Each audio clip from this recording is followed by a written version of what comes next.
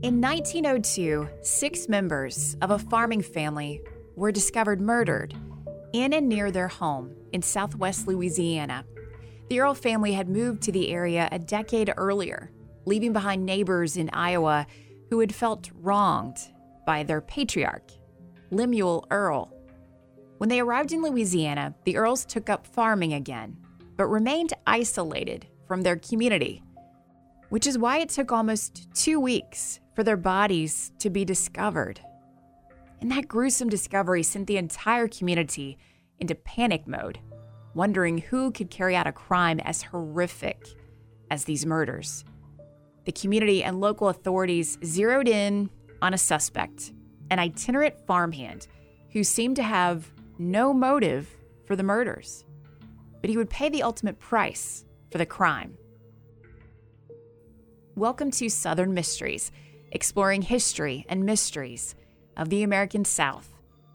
I'm your host, Shannon Ballard, and this is the mystery of the Earle family murders in Welch, Louisiana.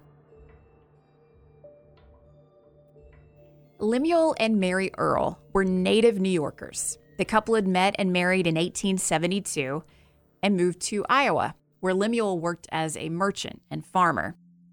5 of their 6 children would be born in Iowa: Fred, Ward, Maud, Fay, and John. Their youngest son, Lemuel Jr., was born in Louisiana after the Earles relocated to the southwest part of the state in 1890. The Earles' move was one of necessity. Drought had plagued Midwestern farmers that year and taken a toll on the Earles' rice farm. And there were rumors that Lemuel Earle had to leave Iowa because of the trouble he stirred up with neighbors. After a while, the Earles gave up their farm and moved to Welch, Louisiana, for a fresh start.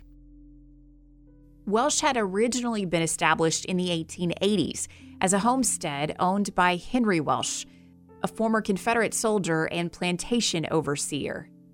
In 1881, Welch cut a deal with Southern Pacific Railroad.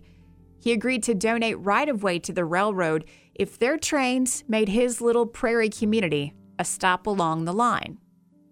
With that agreement, the community of Welch, made up of 6.5 miles of land and about 300 residents, was incorporated in 1888.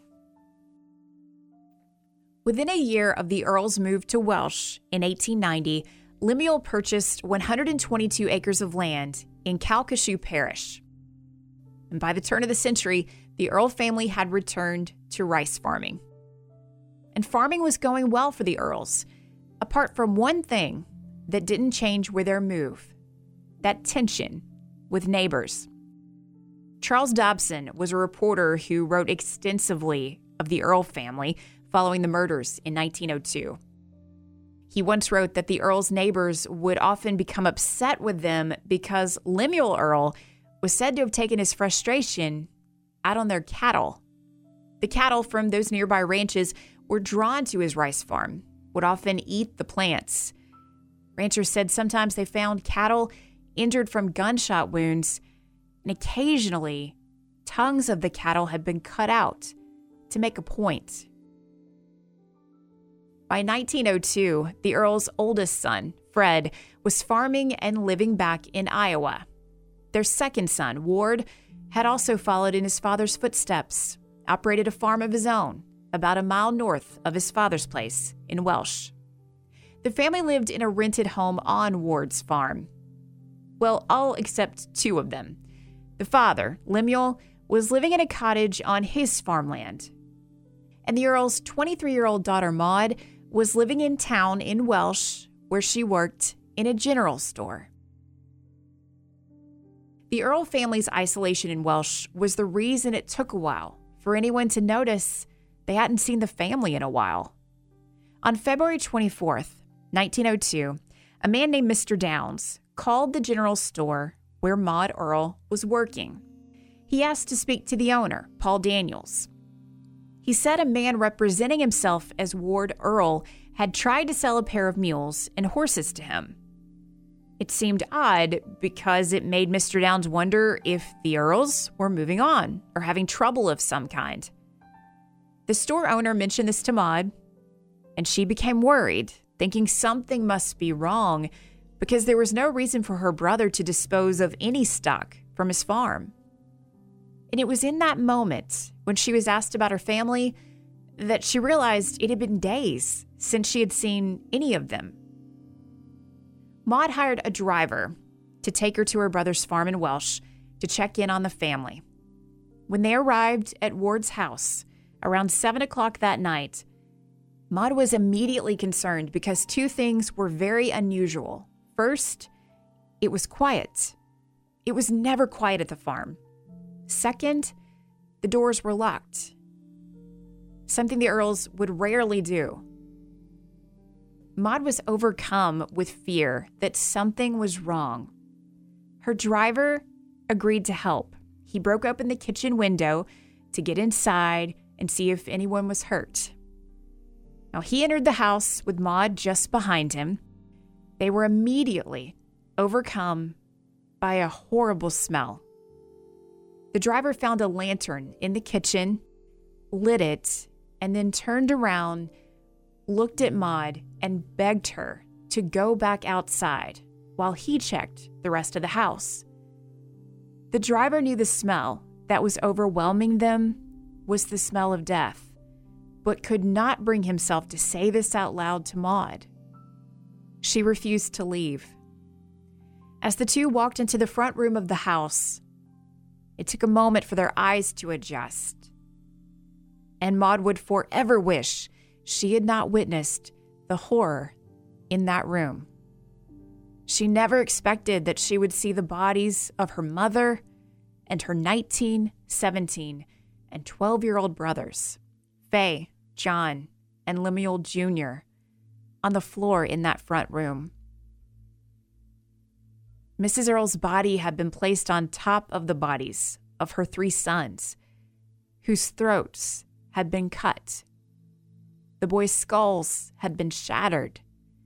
And to make the horror even more unbearable for Maud and the driver, time had taken its toll on those bodies. And so had rats that had come into the house and torn flesh from the faces of the victims. Seemingly in shock or possibly trying to get away from the horror they were witnessing, the driver and Maud walked into the next room, where they once again faced a shocking scene. It was there they discovered the body of 25-year-old Ward Earle lying on a bed. He appeared to have been shot. His throat had also been cut. The driver helped Maud out of the house and back into his awaiting carriage. Maud was overwhelmed by what she had seen, just in complete shock. She would later say she had no memory of being placed in that carriage or the drive back to town. The driver first took Maud to a doctor to tend to her and care for her. He then went on to the local sheriff to inform him of what he had discovered at Ward Earle's farm. News of the murders spread quickly around Welsh and the surrounding communities. Folks started asking the question the sheriff was asking. Where was Lemuel Earle, the patriarch of the family? Search parties were organized, and early the next morning, Lemuel's body was found in a ditch about a half mile from Ward's farm.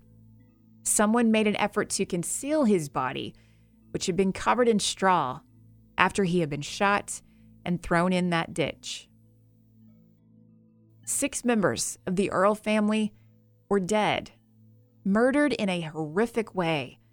Nothing like this had ever happened in Welsh, and people were terrified. In a community as small as Welsh, everyone looked around and asked, which member of this community was the killer? Who had done this to the Earles? Well, someone mentioned that a man who worked for Ward Earle was missing. That man, Alfred Edwin Batson, known to some folks around town as Ed. Alfred Batson was born and raised in Missouri in 1881.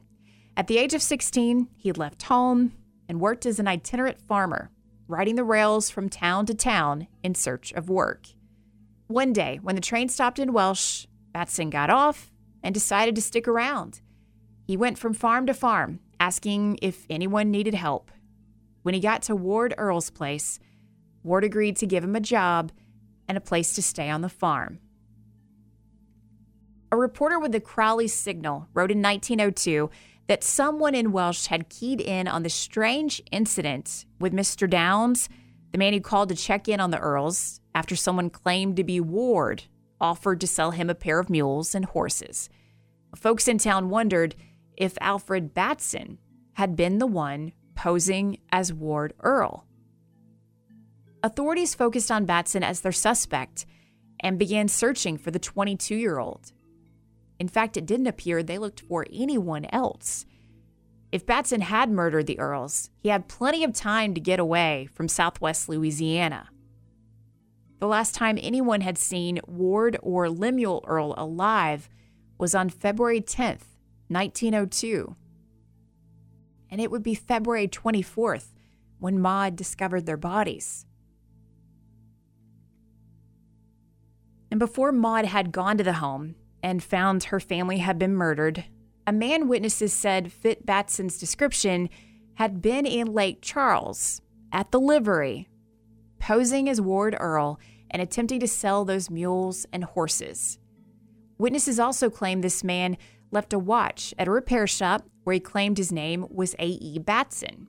He then dropped off a gun at the gunsmith where he gave the name C.R. Batson. The suspect, Alfred Batson, also sent a package to his mother back in Missouri. Authorities later learned that package was a box full of rice. After the bodies of the Earle family had been discovered and authorities were hunting for Batson in Lake Charles, they found Ward Earle's buggy near the livery station. When they searched that buggy, they found a vest. Inside, they found a letter. And that letter was signed by Alfred Batson. And it was a rather bizarre letter. It pointed to Batson believing he would be dead by the time it was found. The letter was full of details about where to find each of his family members and concluded as follows. He that finds this will do the dead a justice by sending my mother or my sister word of my death and how it occurred. This is all I request, dear friend. So a long and happy life do I wish to you all. Signed, a farewell, Alfred Edwin Batson. Friend to all. Ha ha, bye-bye. I'm gone. Now, a lot of people interpreted this letter signed by Batson as a suicide note, or perhaps a ploy to make police believe he was dead and gone. If that was the case, he failed. Authorities followed Batson's last movements in Welsh, where he had purchased a train ticket, headed for his home state of Missouri. And police in his home county tracked down Batson and arrested him in Clinton, Missouri, just one day after the Earles had been found dead. When Batson was arrested, all he had on him was $2. A deputy from Calcasieu Parish traveled to Missouri to bring Alfred Batson back to the jail, where police did all they could to protect him from the people of Welsh and throughout the parish, who were hell-bent on lynching him for what he had allegedly done to the Earles. And the day after Alfred Batson was arrested, a coroner's inquest was finalized on the Earles. The manner in which the Earles were killed was never completely clear. Mrs. Earle and her sons all had their throats cut after it appears they were attacked with an axe or some other sharp instrument. Ward Earle appeared to have been in bed when he was attacked, which led the coroner to believe he was asleep when the killer made their move. In fact, the coroner found none of the victims seemed to have defensive wounds, and there were no signs of a struggle at the crime scene. Due to the condition of the bodies, how long the Earles had been dead when they were found, and the fact that rats had caused further injury to the corpses, the coroner could only theorize that the victims may have been drugged somehow and then attacked with an axe and knife. A very violent and seemingly very personal, rage-fueled attack against that family. Well, once the coroner's inquest was completed, the bodies were released to the undertaker, and the Earls were buried in Oak Lawn Cemetery in Welsh on March 10th. The family was laid to rest in one large grave. If Alfred Batson had carried out such a horrific crime, what was his motive? Batson was known around Welsh as a nice guy. He was never in trouble with the law, was a hard worker who, from all accounts, was well liked by the Earls. But authorities had what they considered to be strong circumstantial evidence that linked Batson to some kind of wrongdoing. Witnesses swore it had been Alfred Batson who arrived in Lake Charles posing as Ward Earl to sell that livestock. And someone had given the name Batson at the watch repair shop and the gunsmith. There was that strange package of rice sent to his mother, and of course, that odd letter that indicated he didn't expect to be alive much longer. But as Batson sat in jail, awaiting trial for the murder of the Earls, some folks around Welsh began to doubt his guilt, especially the women. Batson was a young and handsome 22-year-old man and had earned quite the following from women who sat vigil outside of the jail to show their support for him. Now, apart from the women swooning over Batson, there were some folks in the community who doubted he could bludgeon 6 members of a family just to steal a couple of mules and horses that were sold for $45. Still, that was the theory prosecutor Joseph Moore presented as motive for murder when Alfred Batson was tried for first-degree murder in April 1902.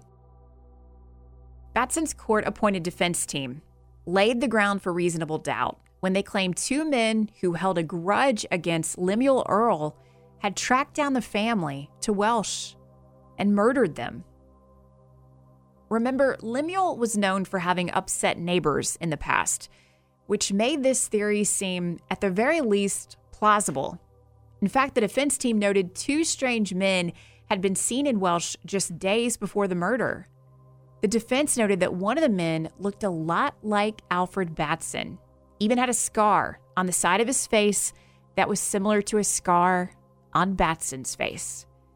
The defense said witnesses had identified the wrong man, and Alfred Batson was innocent, had been framed for the murder of the Earls. The prosecution challenged the defense to present these strangers in court, give him the chance to question them. But the defense was never able to track the identity of those men. Alfred Batson was found guilty, and the presiding judge, E.D. Miller, sentenced Batson to death. Now, Batson's defense filed a motion for a new trial, saying irrelevant documents had been admitted as evidence. Those documents included the letter allegedly written by Batson that appeared to be a farewell note, which the prosecution claimed was a confession. Batson's defense also filed for a change of venue based on their belief that Batson did not and could not get a fair trial in Calcasieu Parish. Many of the jury members had known the Earls personally, and some were said to have made public statements of Batson's guilt before and during the trial. The defense got their new trial, but the court ruled there was no evidence of prejudice against Batson, and the change of venue was denied. As Alfred Batson awaited his second trial, newspapers across the country devoted coverage to the case. It was a nationwide sensation. And the second trial was held in Calcasieu Parish starting on March 3rd, 1903.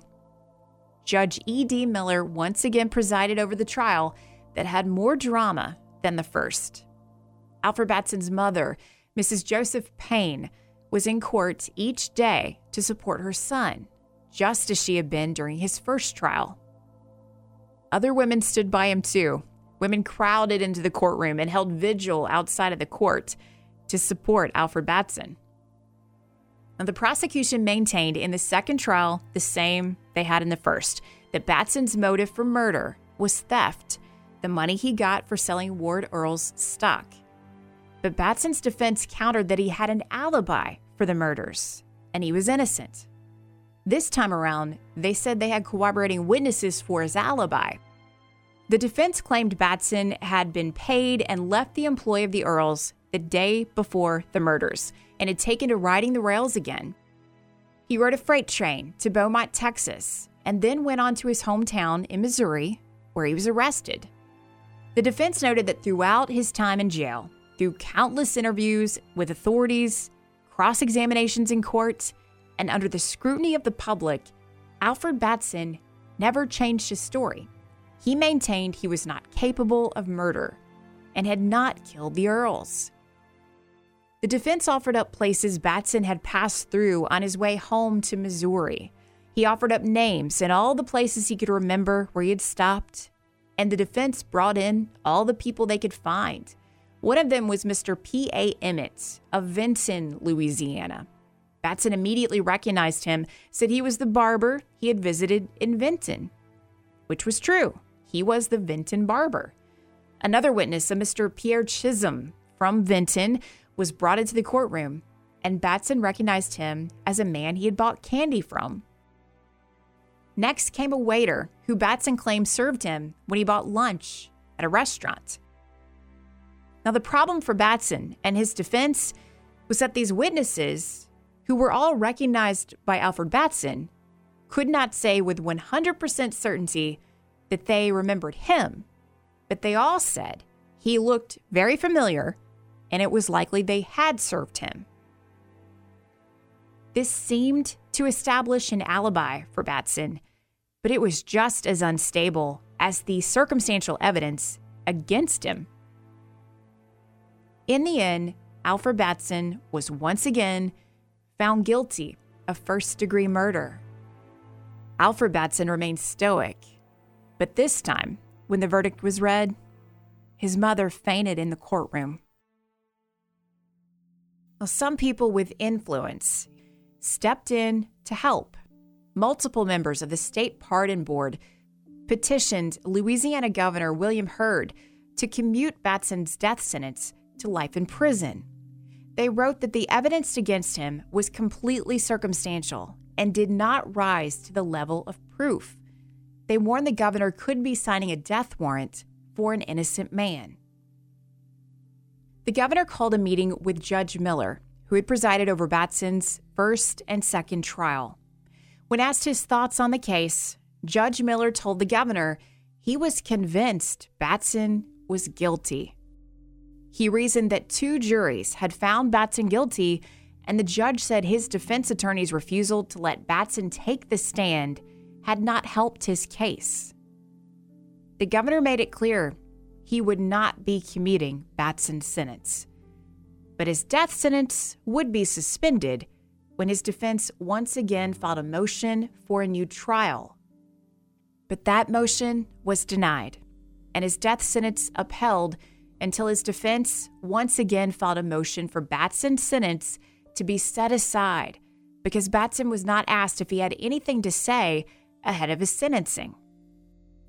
Each time Batson had stood for sentencing and was asked if he had something to say, he had boldly claimed he was an innocent man. His defense team felt he had the right to speak. The court agreed, and another sentencing hearing was held in which Batson stood before the court and maintained he was an innocent man. But Alfred Batson's fate was sealed. He was once again sentenced to death. The Louisiana Attorney General tried to help save Batson's life. He maintained Batson could be innocent and again asked the governor to consider that the evidence against this man was circumstantial. In the end, Governor Hurd refused to commute Batson's sentence to life. Alfred Batson's execution date was set for Friday, August 14th, 1903. As thousands of people sat vigil outside of his jail cell in Lake Charles, Louisiana, Alfred Batson spent time receiving visitors, including his mother. Wearing a new black suit his mom had bought him, Batson wrote letters to his sister and brother. In each letter, he vowed he was an innocent man and offered his best wishes and love to his siblings. Batson then spent time with a pastor, and at 1 p.m., the sheriff came to inform him it was time to take that final walk to the gallows. 2 sheriff's deputies entered Batson's cell, and with the sheriff just steps behind, Alfred Batson was led to the gallows. His death warrant was read aloud, and Batson was asked if he had any final words. Alfred Batson said he wanted to thank the sheriff, his deputies, and all the people who supported him for their unending kindness to him.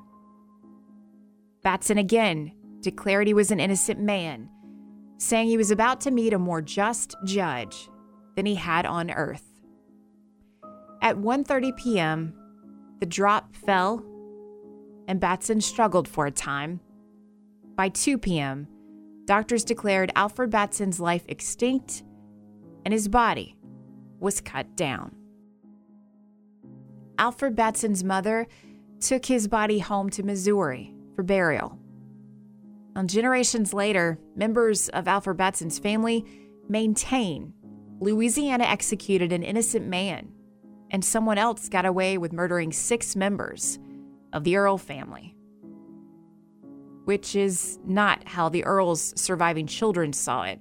Siblings Fred and Maud Earl agreed that justice had been carried out when Alfred Batson was executed. But they ended up feuding over what was left behind, the distribution of their family farms. Fred Earl claimed the property, saying he was the eldest and had every right to the farmland. But Maud, well, she wanted her share. The siblings' debate turned bitter, with many rounds in court. By the end of 1904, an agreement was reached, with Maud being granted 50% of the estate. When it comes to the murder of the Earls, we'll never know if the right man was executed for the crime. Stephen Winnick is a folklorist and writer for the Library of Congress. In a 3-part series he wrote about the murder ballad it inspired, Winnick notes that there are still 2 rumors that crop up from time to time. The first is that a sheriff's deputy overheard Alfred Batson confess to his mother that he killed the Earls. The second is that someone made a deathbed confession years after Batson was executed, saying he had been the one who killed the Earls. He wanted to confess before he met his maker. No evidence has been found that would prove either of these rumors true. It really does come down to your gut, what you believe, which has been reflected in the reimagining and retelling of this story through the murder ballad called Batson. The first known recording of this ballad was recorded by Alan Lomax back in 1934. Lomax traveled the world throughout the 1930s, 40s, and 50s, along with his father, collecting materials to document traditional song and dance for the Library of Congress.